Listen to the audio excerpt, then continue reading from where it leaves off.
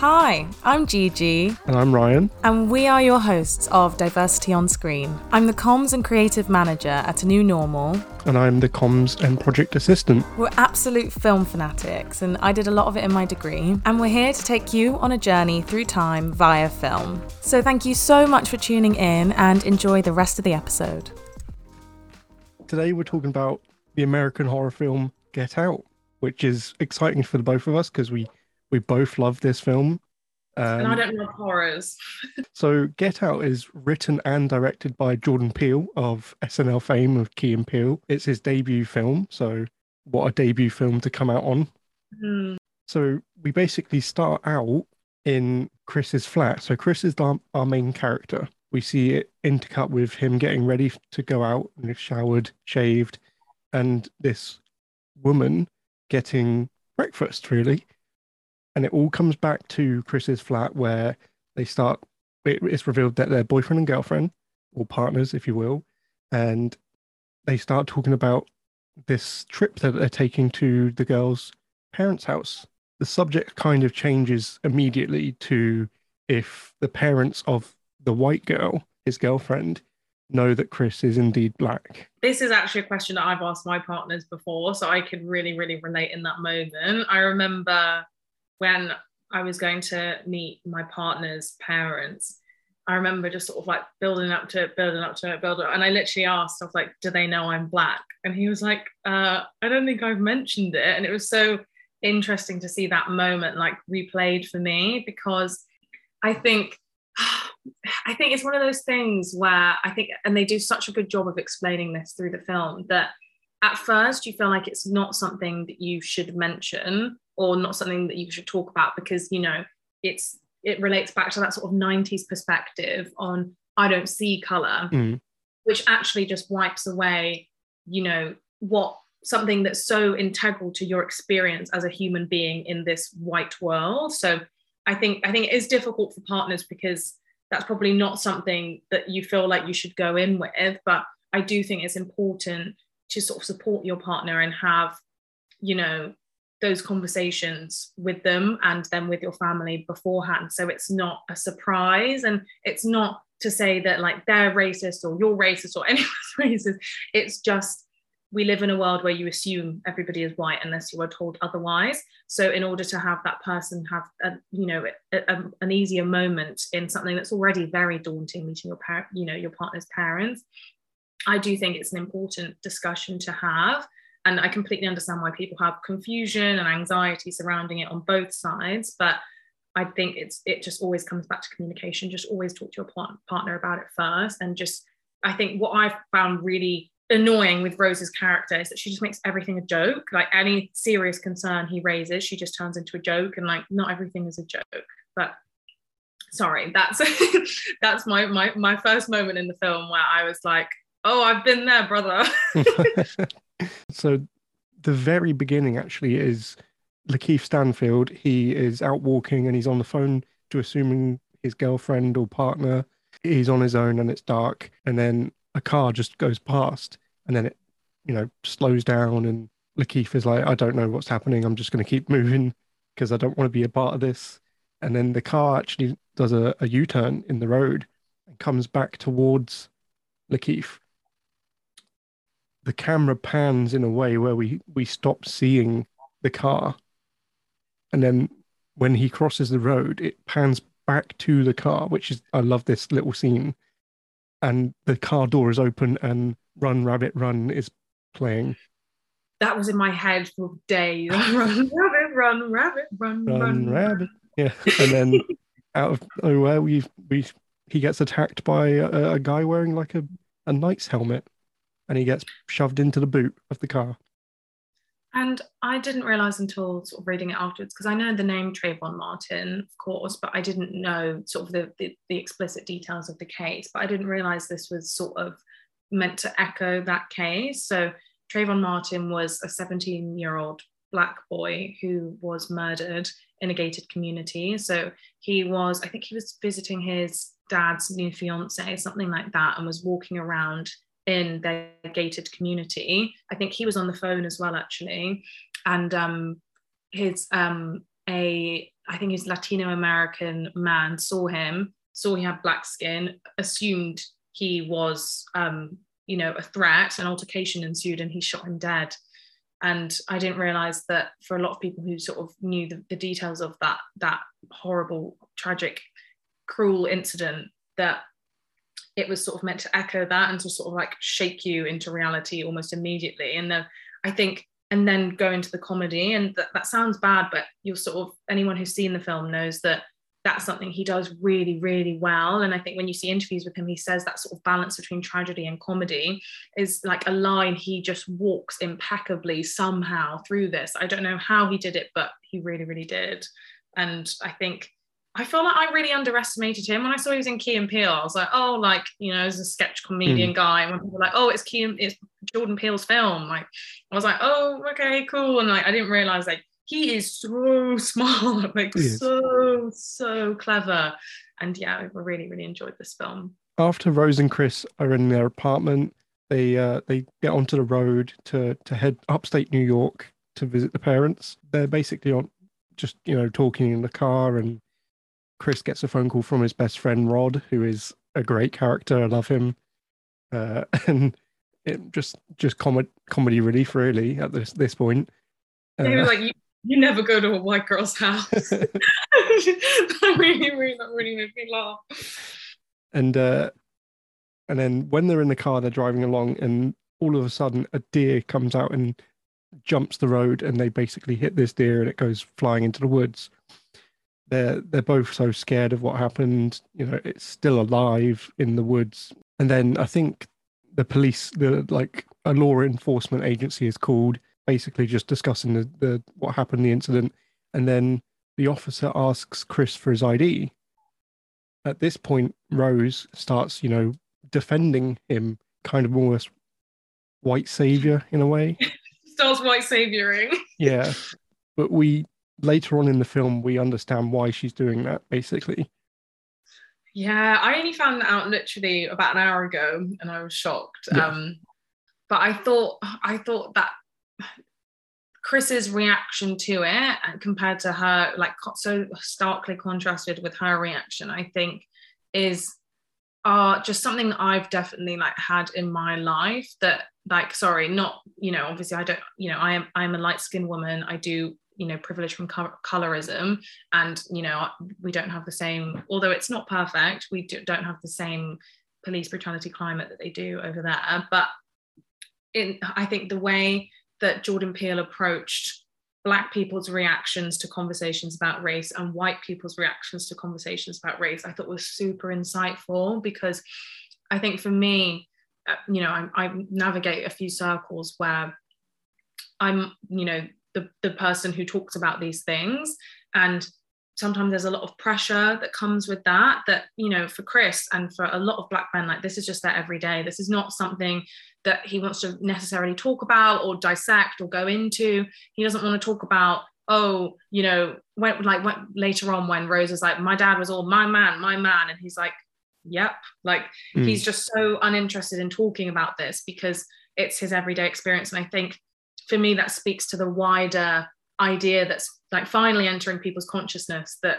resolving race relations isn't just the burden of the Black person. It's white people that need to have these conversations and talk about these things and work them out, rather than always sort of exhausting Black labor to sort of understand them and talk about them more. And I thought that was really, really cleverly done in this film for me.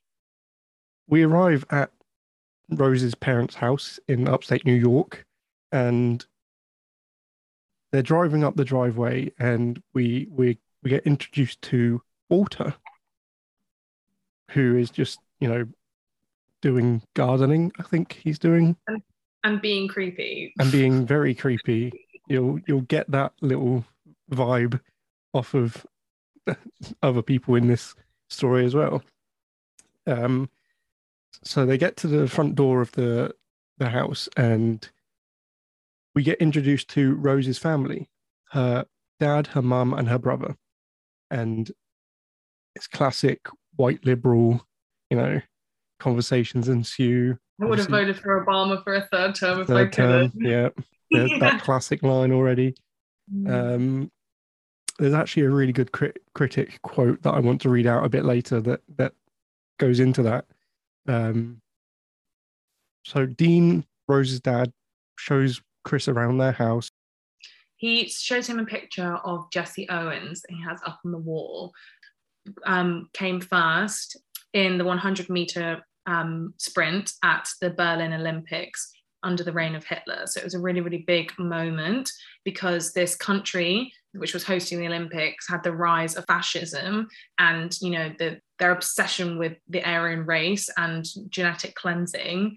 And then a black man comes and wins and beats them all. So it was a really powerful moment. But it's so interesting because, again, Jordan Peele just doing such a good job of, obviously that is a good thing and it is a well-meaning thing for him to sort of talk about that. But it's the way he highlights that Dean, Rose's dad, is just obsessed with Chris being black. Everything they talk about has to do with Chris being black because that's the only way he can connect to him. And it shows that he's thinking of him first as a black man and secondly as a human. So he doesn't talk to him about his photography or, I don't know, his dog, whatever, what he might, a normal person. Everything they talk about is about Chris being black because that's all Dean sees him as. So, and then we go to, they're drinking juice outside in like a gazebo type thing, and Georgina comes along to top up their drinks, and she's filling it up and she starts glazing over in a way, and she starts shaking and overfills a drink. Rose's mum taps on her mug with her spoon and it kind of clicks Georgina back into place, and she corrects her posture, apologizes, and Rose's mum tells her to go and, you know, lie down for a bit, and she does. And that obviously is a very off scenario. First kind of glimpse at what happens a bit later. And I think it's one of those, when you go into watching a horror film, so I watched Rosemary's Baby last night, which actually relates to this film, as I'll talk about a little bit later. But it's interesting that the director is obviously so aware that you're waiting for something bad to happen, that they don't need to build that impending sense of doom in the same way, I don't know, a different kind of film might, or something like Parasite, for example, where people didn't really know what genre it was because it's almost genreless sort of going in. Everybody knew going to watch Get Out, it was a horror. So when these creepy moments happen, they have so much more weight. And so I think that's when maybe a scene like that wouldn't have had so much importance if you weren't really looking for something weird to happen. So I think that's why it creeped me out so much. Yeah. And then we find out that Chris is a smoker and he needs to go out for a smoke one night. He goes out, and then there was this scene that I think loads of people parodied over the time of water, and he's out running essentially, and he runs straight at Chris and then all of a sudden turns away. And yeah, that turned into like a challenge on like TikTok or Vine or whatever. I can't remember which one it was at the time. And I think the funny thing for me was that, I don't know if you watched the trailer, because there was so much hype around the trailer. They obviously cut out the bit where he turns away. So you assume he's coming for him. And again, I think that's where they really played with the horror audience then, because you assume something terrible is going to happen because you've seen it in the trailer. He looks deranged. And then suddenly he turns left and he's just doing his running, isn't he? Yeah. Doing my exercises, which really plays off that horror and comedy sort of duality of this film. And then he turns back to the house and he sees Georgina in the window, and she's talking to herself in a way. Mm-hmm. So there's two bits like that happen where Georgina's seen through the window and she's acting, you know, weird. And then Chris goes back inside quietly. He doesn't want to smoke, I think, after what's just happened.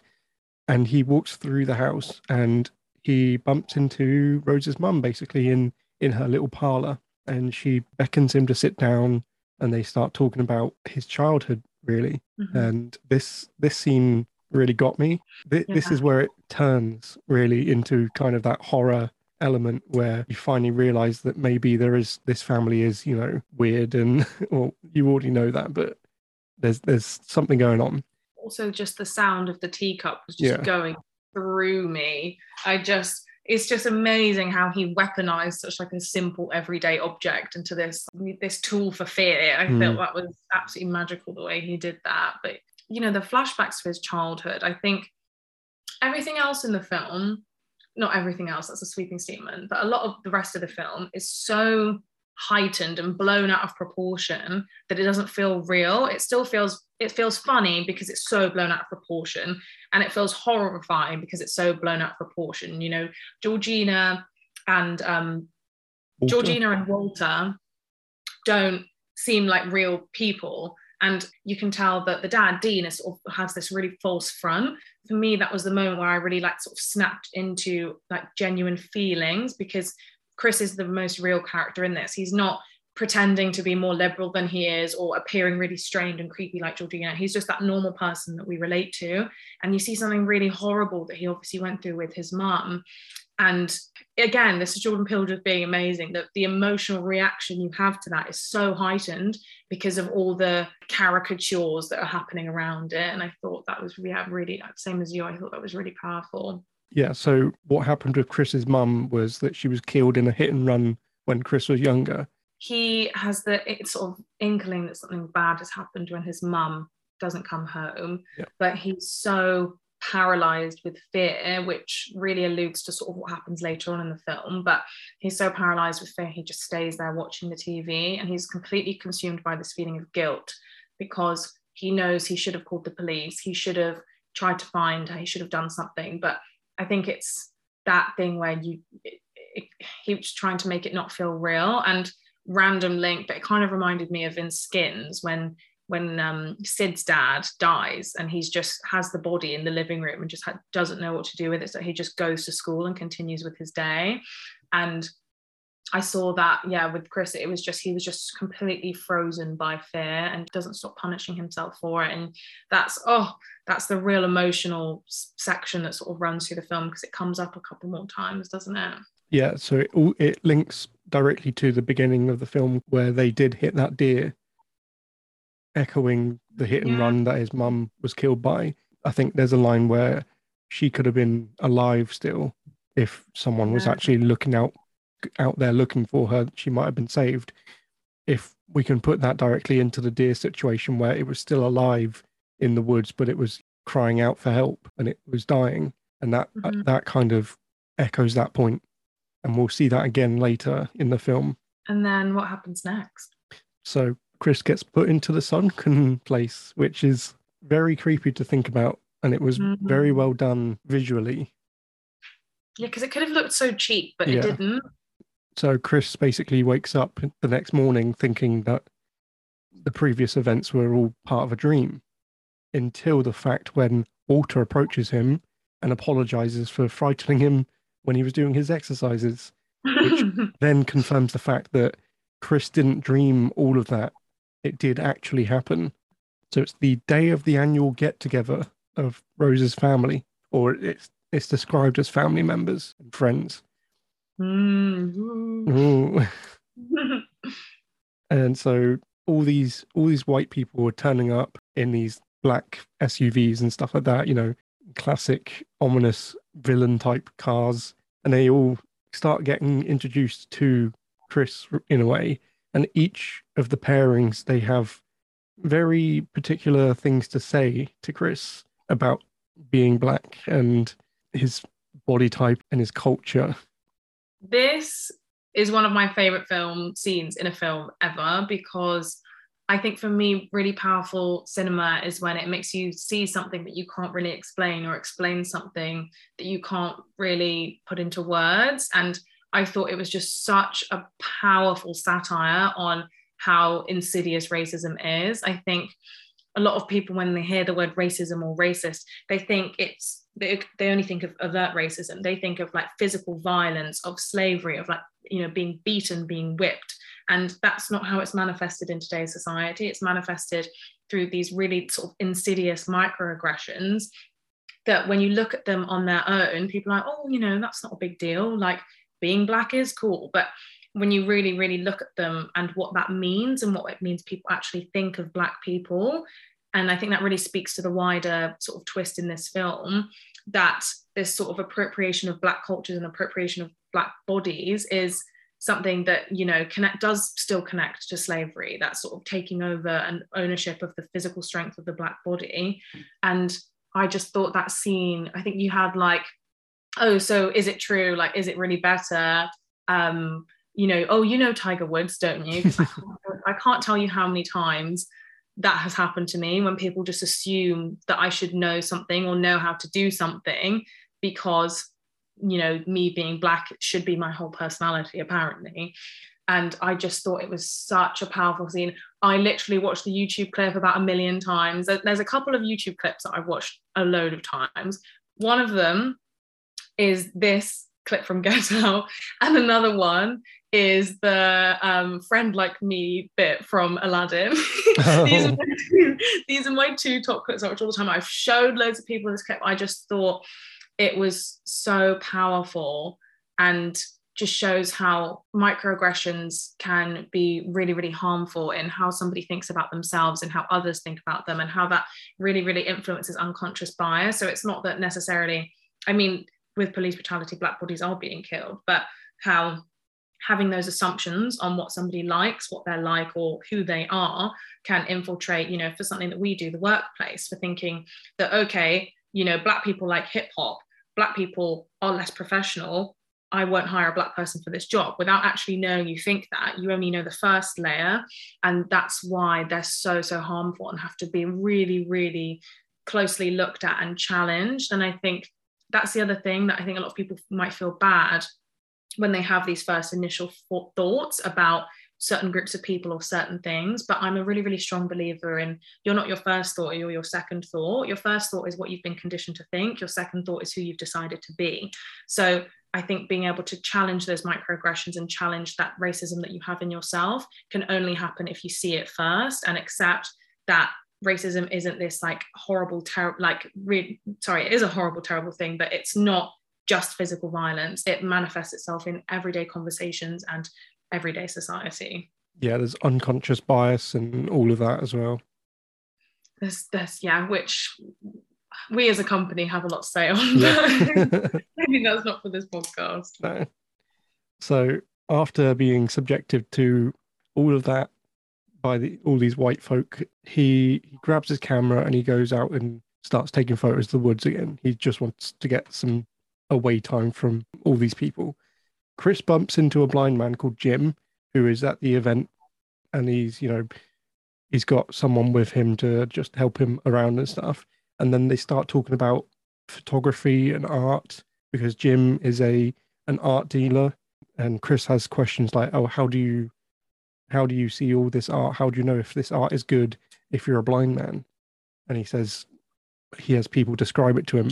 It's not about the visuals that he is interested in as much. It's how people perceive that, which is kind of a ironic thing for later on. Coming back from the woods and talking to Jim, he bumps into Logan and his wife, partner. Logan is a Black man and he's dressed very fancy, very smart. His mannerisms are very posh and polite. And I think that's the thing, because it's not that he's being polite, it's that he's clearly so uncomfortable in his own skin. And I think they did a really, really good job of acting this, that you can kind of tell they're really, really strained as people. So it's not that it's unusual for him to be sort of, dressed fancy or being polite. Of course, there's plenty of people who do that. It's that he appears so strained, and it seems so, he's like, hello, sir. It's clearly not how he speaks, and it's clearly not how he dresses. And they do such a good job of making it look like that, and just him looking so uncomfortable in his own skin. And that's what he says. He goes up to him, he says, oh, it's good to see another brother around here. And then Logan turns to his wife and goes, Chris was just telling me he was glad that there's another Black person here. And I think that's the bit where you're like, a Black person would never do that. You would never do that. The next bit from that as well is he goes and gives him a fist bump. But instead of giving the fist bump, Logan shakes his hand and he's like, that's okay, that's a bit weird. I think that was the bit that was interesting to me, is that came straight after the scene where we had all of these people assuming Black people do these things, assuming Black people like Tiger Woods. And I thought, at first, I was like, hold on, A second ago, we were just saying that not every Black person does the same thing. But now we're saying Black people can't greet with handshakes and hellos. And at first I was like, there's a bit of cognitive dissonance going on here. And then I had a bigger think about it and realized that what I think, Jordan Peele is trying to say is that there are ultimately differences between, people of different races, in the same way that when we were looking at She's Gotta Have It, where we saw there are ultimately differences between men and women, it doesn't necessarily mean all of them, do fist bumps and all of them call each other brother or whatever. I don't call people brother, but I think it was a really nice way to show that there are differences, and that's okay. I thought that was my big thought on that moment. Yeah, that's great. So he goes upstairs, and there's that really eerie moment where you see everybody stop talking. And that really, really freaked me out when I first saw it. And then he goes to get his phone, and it's not on charge. And we see before, it's quite like a weird central plot point, him putting his phone on charge. Yeah. But you saw him do it before, and then he notices it's off charge. And then Rose comes in the room, and Chris says, my phone was on charge. Like, I know my phone was on charge. And she's like, again, doing this thing I was sort of criticizing her for earlier, like making a joke. And then she calls Georgina in, and Georgina says, oh, sorry, I was wiping down the side and then must have taken your phone off. And it was obviously not Georgina, but that sort of like comes out sort of later in the film. He goes downstairs with his phone and he tries to get a photo of Logan. He inadvertently has his flash on, and we've all been there. Yeah. We've all been there. Trying to take a sneaky pic of someone, and it flashes on. And Logan has this like super reaction to the flash. You see his eyes go really wide, his nose starts bleeding, and he starts shouting at Chris, "Get out, get out." And what was your first impression of that? Because I thought at first he was like saying he wasn't welcome, rather than you need to leave for your safety. It seemed like he was just being horrible to him. Yeah, I thought that. I thought he was like, being horrible to Chris, telling him to get out rather than warning him for what's coming. And I guess it's obviously purposefully ambiguous there. They calm Logan down, and Logan goes in and with Rose's mum and does some hypnotherapy. I think they actually say it was just a mild epileptic fit, and he's all good now. And he comes out and he says, sorry for scaring you there, Chris. And he acts normal again. And Chris is kind of like a bit shocked from the whole ordeal, and he basically gets comforted by Rose. But while this is happening, there's this gathering in the garden by the gazebo of loads of chairs and stuff, like kind of like a bidding war. And it's a silent bidding with picture of Chris on the side, and they're all bidding on who gets to own Chris. Do you think the 3 was £3, 300,000, or 3 million? Higher, 3 million, I think. It was 3 million. It's got to be, yeah. When I first saw it, I was like, you've got to be really rich to be doing that. Yeah. And we are calling it a threer, a fiver. And it turns out Jim Hudson, the blind art dealer, wins the bid. Which really hurt me, because he was the only other likable character. Yeah, but that's the whole point of it, isn't it? Yeah, okay. I think Peele actually says something about Jim Hudson is part of the systemic racism of what's happening in it. He says that even if he is blind, he's still allowing this thing to occur, this bidding and all of this culture that surrounds that to happen, even though he is a blind man. He's turning a blind eye. Yeah, in a way. So Chris then goes upstairs to pack his stuff. He wants to leave. He's telling Rose that he wants to leave, grabs his phone and basically calls Rod and sends Rod off charge again. Yeah. And he phones Rod and sends him the picture of Logan that he took with the flash on. And Rod instantly confirms that it is Andre, who is a missing black man for about 6 months now. The guy from the beginning. The guy from the beginning of the film. And at that moment, Rod is just like, you need to get out of there, you need to get out of there. And I think this is the moment when Chris starts to take it seriously, because before he was just being painfully polite, as you are with the first time you meet your in-laws, you know. And he's just starts packing his bag and goes into this cupboard and finds a box full of pictures. And bear in mind, from the first part of the film, Rose tells Chris that he's the first black man she's ever dated, and he finds countless pictures of this lost Kardashian sister with like 10 different black boyfriends, it must be more, and smiling with all of them, and then is obviously so freaked out. That's obviously such a strange lie to tell. And I think at first I wonder if he thought it was that she was fetishizing him, or, you know, obsessed with him for his race. But obviously, as we come to the twist, there's something much more dark than that. And then he turns around and Rose is there and she's like, hey, babe. She's like, everything okay? He's like, yeah, we need to go. Like, I don't feel comfortable. We need to go. And he starts to sort of run downstairs and tell this fake story about how his dog's fallen ill and Rod's called him and he has to go back and look after the dog. And there's this like almost comical scene where he's like, where are the keys? Where she's like, babe, I don't know. He's like, where are the keys? They're like, where are you going? He's like, pass me the keys. And then she holds them up and she's like, you know, I can't give you these, babe. It's like a complete turn of character. She drops this facade that she's had that's basically this nice white girl into this like emotionless elitist, really, in a way. Her posture like corrects, and yeah, it's a very good twist, really. She does a very good job with that. So then she jingles the keys at him. Chris goes for the door and the mum taps the teacup and he falls into the sunken place. And then when he wakes up, he's tied to the chair in a room looking at the TV, and this creepy video starts to play. It's a video of this old white man who we then later get introduced to as the Armitage's grandparents. And we're introduced to the cult of the coagula. Oh, well done. I remembered. I just heard it, the cult of the the coagula.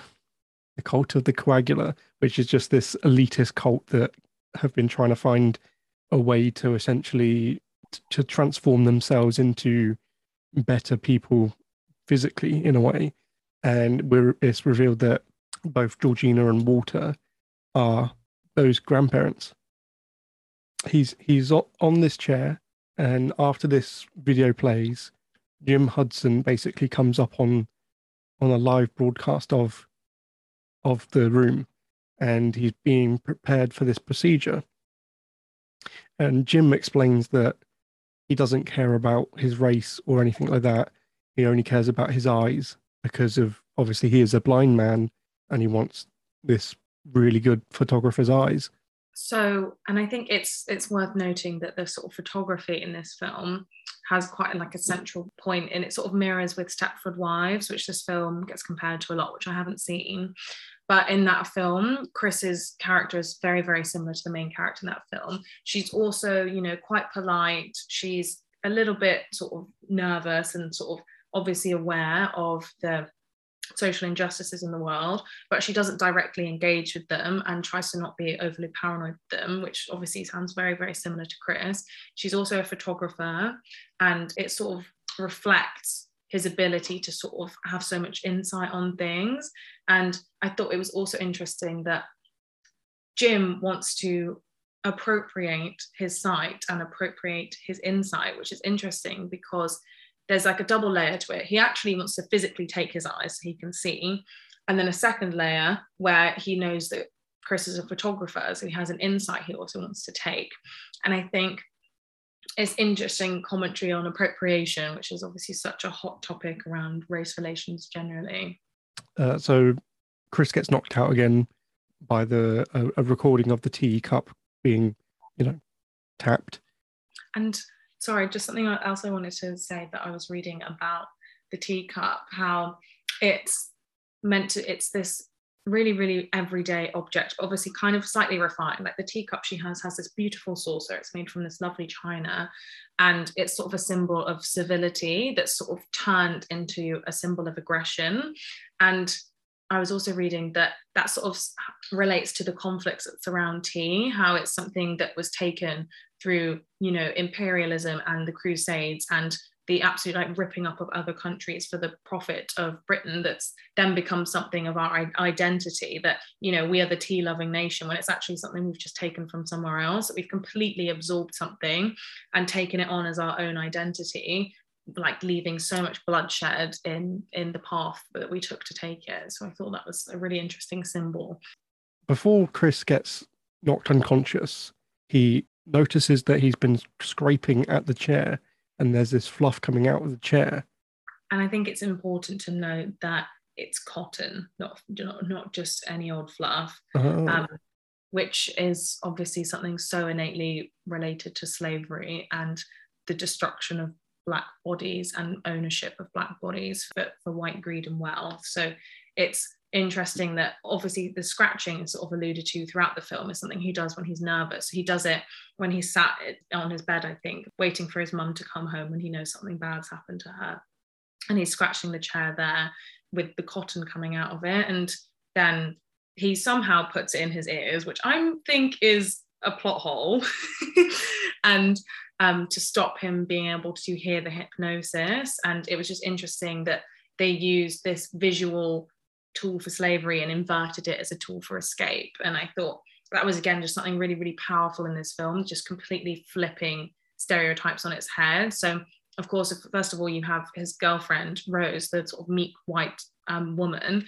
She's the villain. She's not the victim like we see in Rosemary's Baby or Stepford Wives, but she's actually the villain and the perpetrator.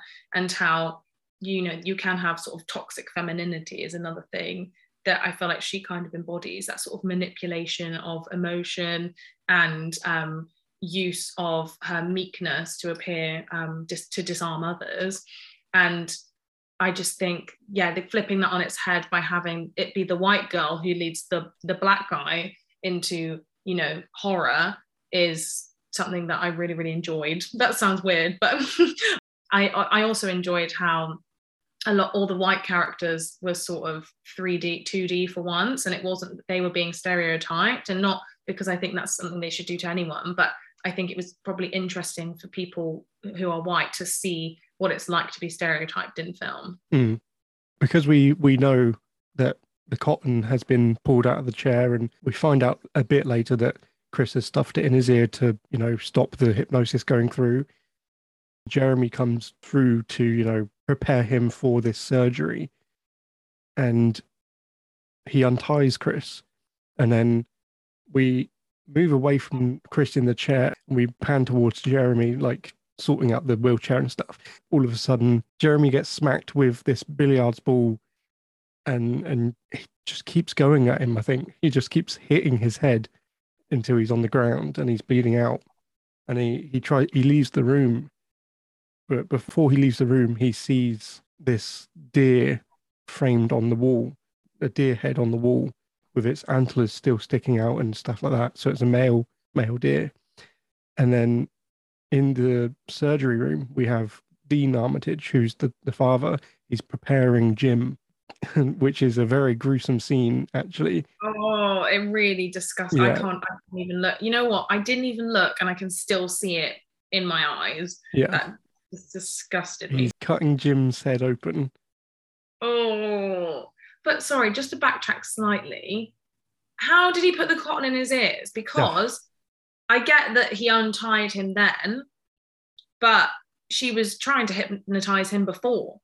And surely he would have noticed if they were untied, I think there was a bit of leverage, like it was a bit loose, he could have...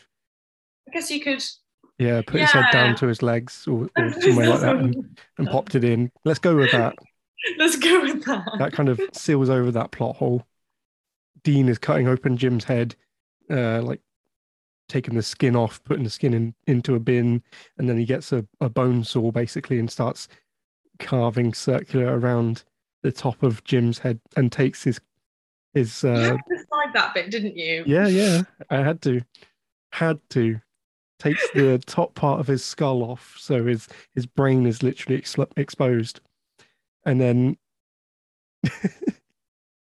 Dean then he's like, oh, Jim's ready. He's looking for Jeremy, and he moves out into the hallway, and he looks down one end of the hallway, and then he looks down the other end of the hallway, and all of a sudden you hear running, and slam! Chris has taken the deer head off of the wall and impaled Dean with the deer's head.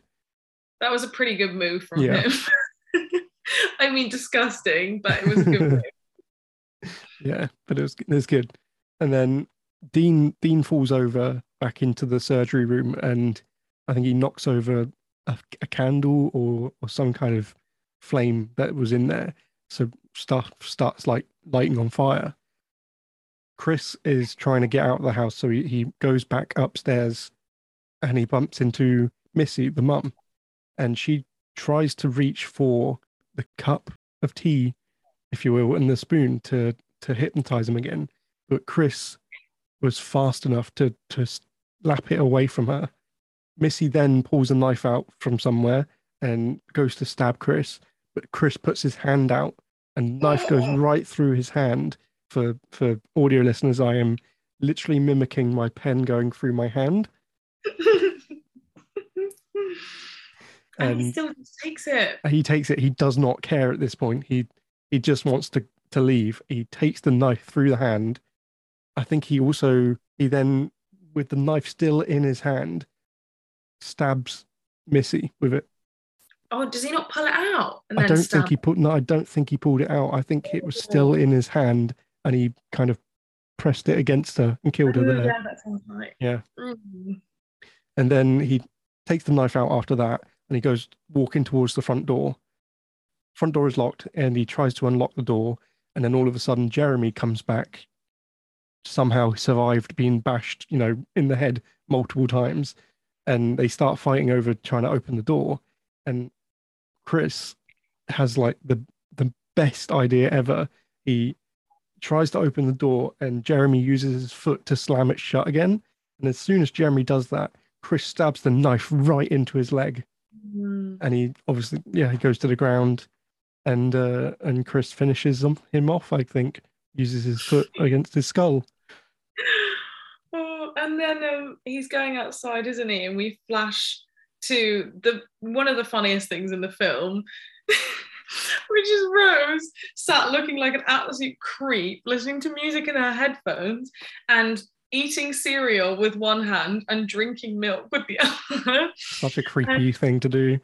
Yeah, and apparently a lot of people misinterpreted this as like a race commentary thing, and Jordan Peele put in to be like, made sure it was on the record that no, he just wanted to show that she was a weird character. Yeah, and before she was a facade, and now she's actually being herself, this weird character.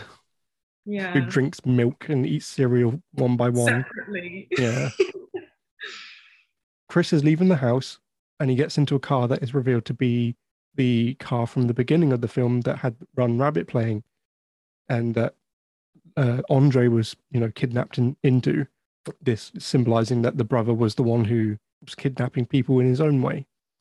And that's suggested earlier, isn't it? He says, "You're lucky it was Rose." Like, I hear that Jeremy has much more horrible ways of, what do they call it? Do they call it poaching or capturing? Something creepy like that. Yeah, something like that, yeah. But Chris starts driving away, and then all of a sudden, out of nowhere, Georgina is just in the middle of the road, and Chris hits her.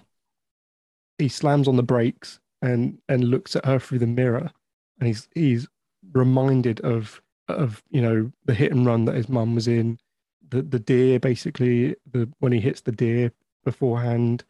Mm-hmm.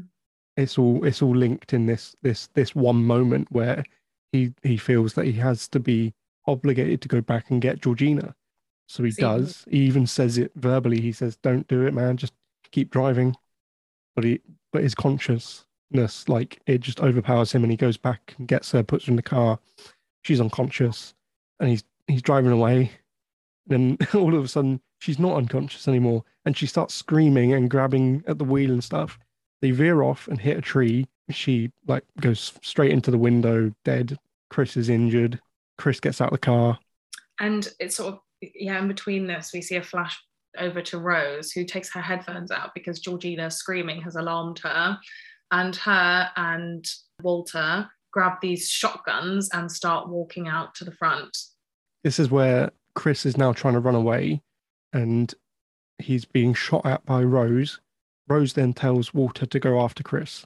In this moment, Walter like full on runs towards Chris and tackles him to the ground. Chris, in his altercation, manages to get his phone out and take a photo with the flash on of Walter, who in turn, like we've seen before with Logan, changes him back to who he originally was in that body. And he asks Rose for the rifle, and he says, because he wanted to finish him off himself. But instead of doing that, he shoots Rose right in the stomach. And then he turns the gun on himself. And I think that's something that I was reading about this film that was a really, really powerful symbol. Because at first I thought the flash was quite random almost. And I thought it was like obviously useful because it's an everyday object, you know, to the modern person. But I think it was really, really interesting when I was reading about it that Jordan Peele intended for this film to be a jolt, sort of a flash that wakes you up to reality, and sort of talks about how images and television can be used to manipulate perception, and how sometimes you just need that one flash of reality to sort of shake you out of it, and how this film sort of serves as that flash into reality, and how, you know, the racial situation in the world is the true horror. It's not monsters, it's not, I don't know, the boogeyman. It's everyday things that lots of people sort of turn a blind eye to or try to notice as little as they can. Rose is like bleeding out on the ground. Walter is now dead.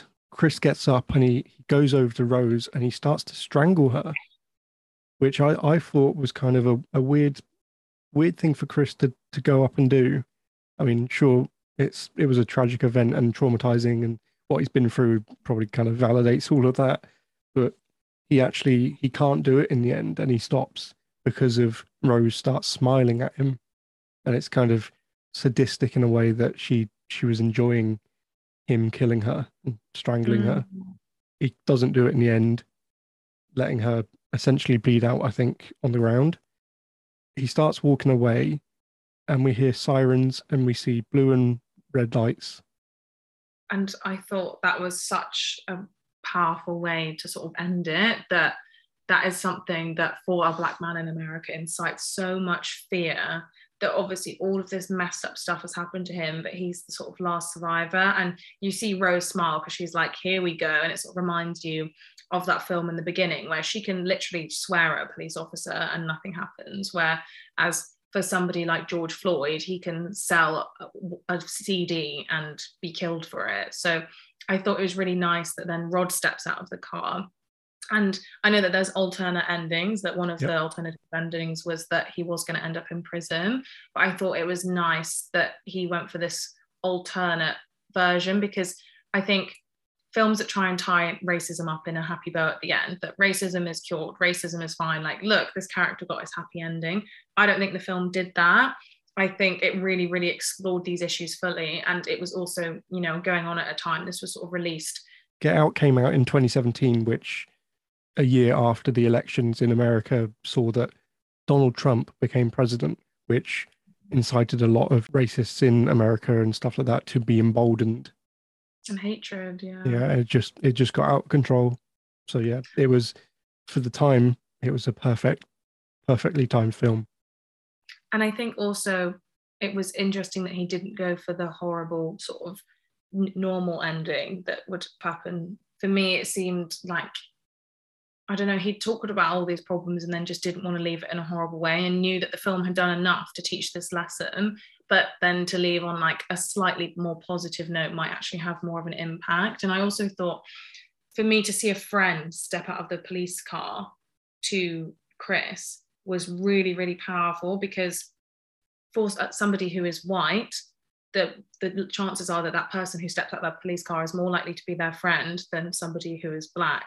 And I thought it really showed the power of, if the police were on side. I thought that the film did a good job of having his friends step out of the car rather than an enemy, which is usually with what Black men are met, shows that it doesn't, necessarily always have to be the case. And it suggested to me perhaps that he sees that the police force is repairable, which I thought was interesting, because obviously a couple of years later we had the whole defund the police campaign, but this film seemed to suggest to me that there is something there that can be fixed.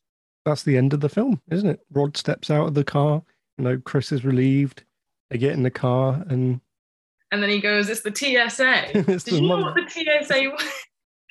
Did you know what the TSA was? Because I did not. Yeah, probably it's the airport security, basically. Transportation Security Administration.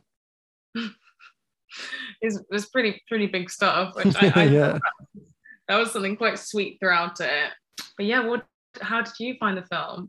Did you see anything differently watching it again? Because this was the second time I'd seen it. What did you notice a little bit more of out of interest? So this was my second, maybe third time watching it, if I remember correctly. Previously, I hadn't been watching it through a D&I lens. I think watching it through this D&I lens and critically going through it now has made me see so much more of the hints from the beginning of the film. We discussed earlier that Rose not allowing the police officer to see Chris's ID, that was because she didn't want him to be identified as missing if it was to go ahead the transformation. So obviously having seen it multiple times before that makes more sense, but you don't see, and also I'm a white man, I don't get a lot of what happens to Chris. There's subtle phrases and sentences said to him about his physique and all that, and as a white man that's not said to me. Yeah, especially for me, that when he's across the table and he's calling him a beast, he's like, and when we've got the training video and it says we could combine your strength with our determination, showing that to those people, Black people represent the physical, again, just relating back to slavery, just this physical exertion, this body that has no brain apparently, while white people represent the intellectual. So I think, it's interesting because the person I was watching it with also said the same thing. They said they didn't see, or I guess hear as much of the microaggressions going in the film. And I don't know, the first time they watched the film. And I don't know if that's because maybe that's become more to the forefront with racial discussions, hopefully, and for me anyway, becoming more central to discussions with my friends and family. But also, it could also simply be because I think when you're watching a horror film for the first time, you're sort of on edge and sort of looking everywhere, and you don't really know when you can relax and maybe listen a bit more fully. So I think it could be a bit of both.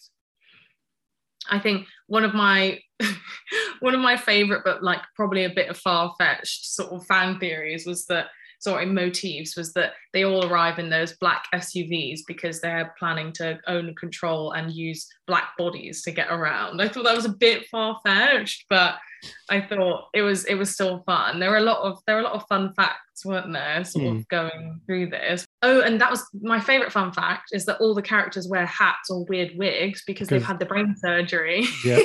Yeah, because Georgina has that weird wig on. Yeah. And I saw how she looks exactly the same as the Stepford wives with that sort of fake weird wig on. And I thought that was an interesting thing that I sort of found out after I watched the film. But another thing that I sort of found out when I was researching this is that it's meant to be sort of an extreme version of Guess Who's Coming to Dinner. Have you seen Guess Who's Coming to Dinner? No. Sidney Poitier, who was the first Black actor to win an Academy Award for Best Actor, it was a shining star in the Black community, was starred in this film that was just, I watched the trailer yesterday and I burst out laughing at one of the lines he was told to say. So Guess Who's Coming to Dinner is very, very similar vibes. So it's a white girl taking her Black partner home to meet her white parents. And she hasn't told her white parents that he's a Black man. And you see their reaction to him and how he always has to play as per usual in this genre, in this time a film, he has to play the forgiving, the understanding, the very docile black man who just forgives all of these aggressions that come his way. And there's this one line that was just where his dad was like, I don't think you should go, like, I don't think you should be with this white woman. I don't think it's good for you. And he holds his dad's shoulders, and Sidney goes to him, you see yourself as a color man. I think of myself as a man. And I was just like, oh, this is like probably where that whole I don't see color line thought stemmed from.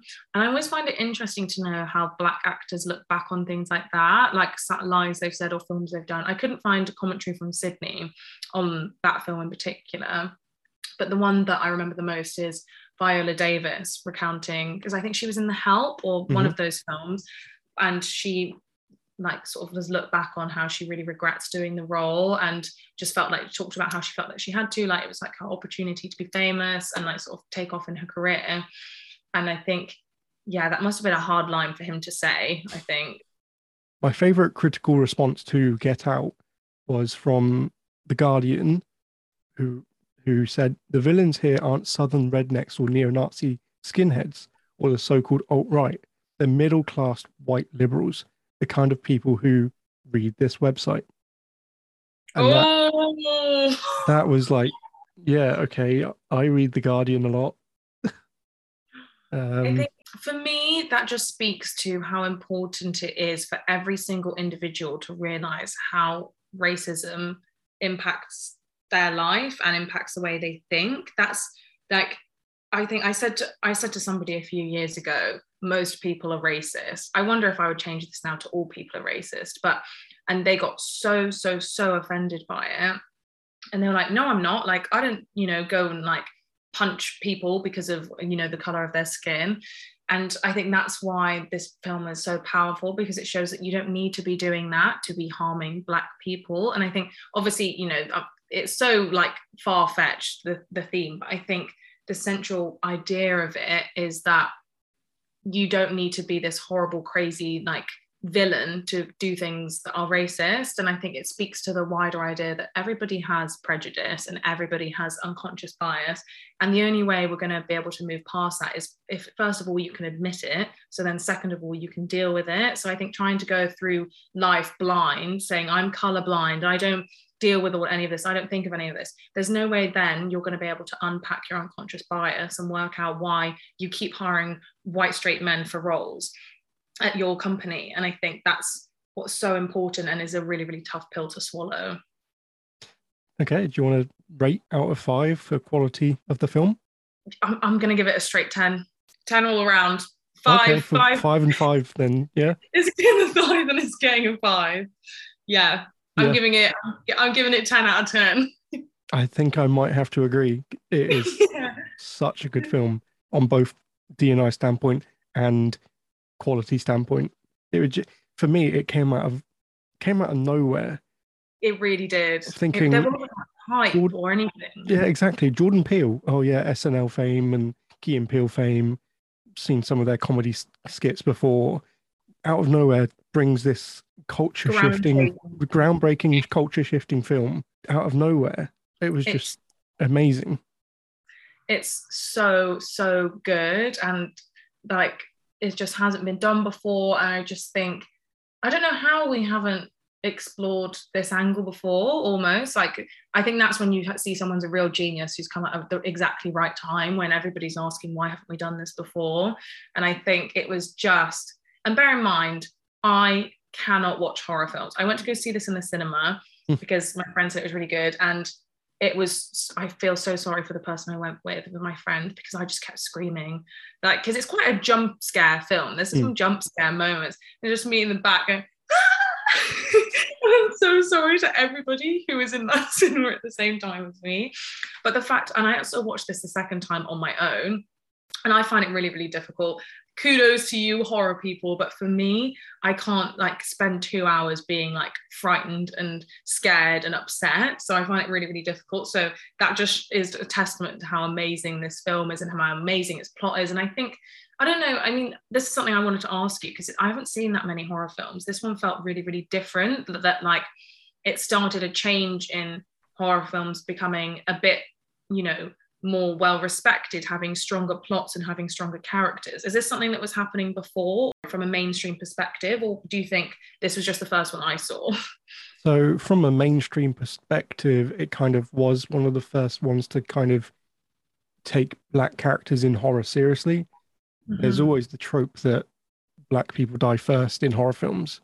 Which they also say all the time in horror films, don't yeah, which they always acknowledge. They know they always go, "Oh, I'm not doing this. I'm not going alone," and stuff like that. But then they still end up being one of the first people to die in the film. So there is, these racist tropes and stuff in horror. Obviously, we've had black exploitation films in horror. That was a whole debacle back decades ago. I think still does happen now as well. But Get Out was this paradigm shift of black actors and characters in horror being taken more seriously. And it was really refreshing to see. The only other film I can think that does that is I'm thinking of I Am Legend. I think that's one of the other few. I think that counts as a horror film, doesn't it? Zombie movies go under horror film, don't they? Which obviously has a black lead. Candyman. Does Candyman have a black lead? Yeah, Candyman has 2 black leads, I think. But I guess the real difference with this film is that the horror is race relations. Yeah. Because I don't think that had been done before, had it? Not to my knowledge, but there probably is. I'm not. It's always a hard question to answer. Yeah. It's always a hard question to ask and answer. But I think we're at least right in saying that this film really, really felt different. And in the mainstream, it did change a lot of people's perception of it. And I think also that's why I was so excited to watch Us, which I might have even loved Us more. I can't decide. Anyone who loved this film, also go and watch Us, because the thing is that with Us, it's a bit scarier and a bit crazier, but I don't know. I think I wasn't ready for Get Out when it came out. That was when I was just so frightened that I really struggled to enjoy it. Whereas, and to be fair, actually the first 15 minutes of Us, I nearly turned it off because I was so frightened.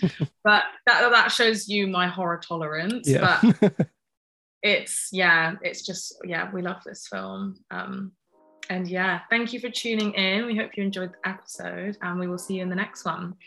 Thank you. Bye. Thank you. Bye.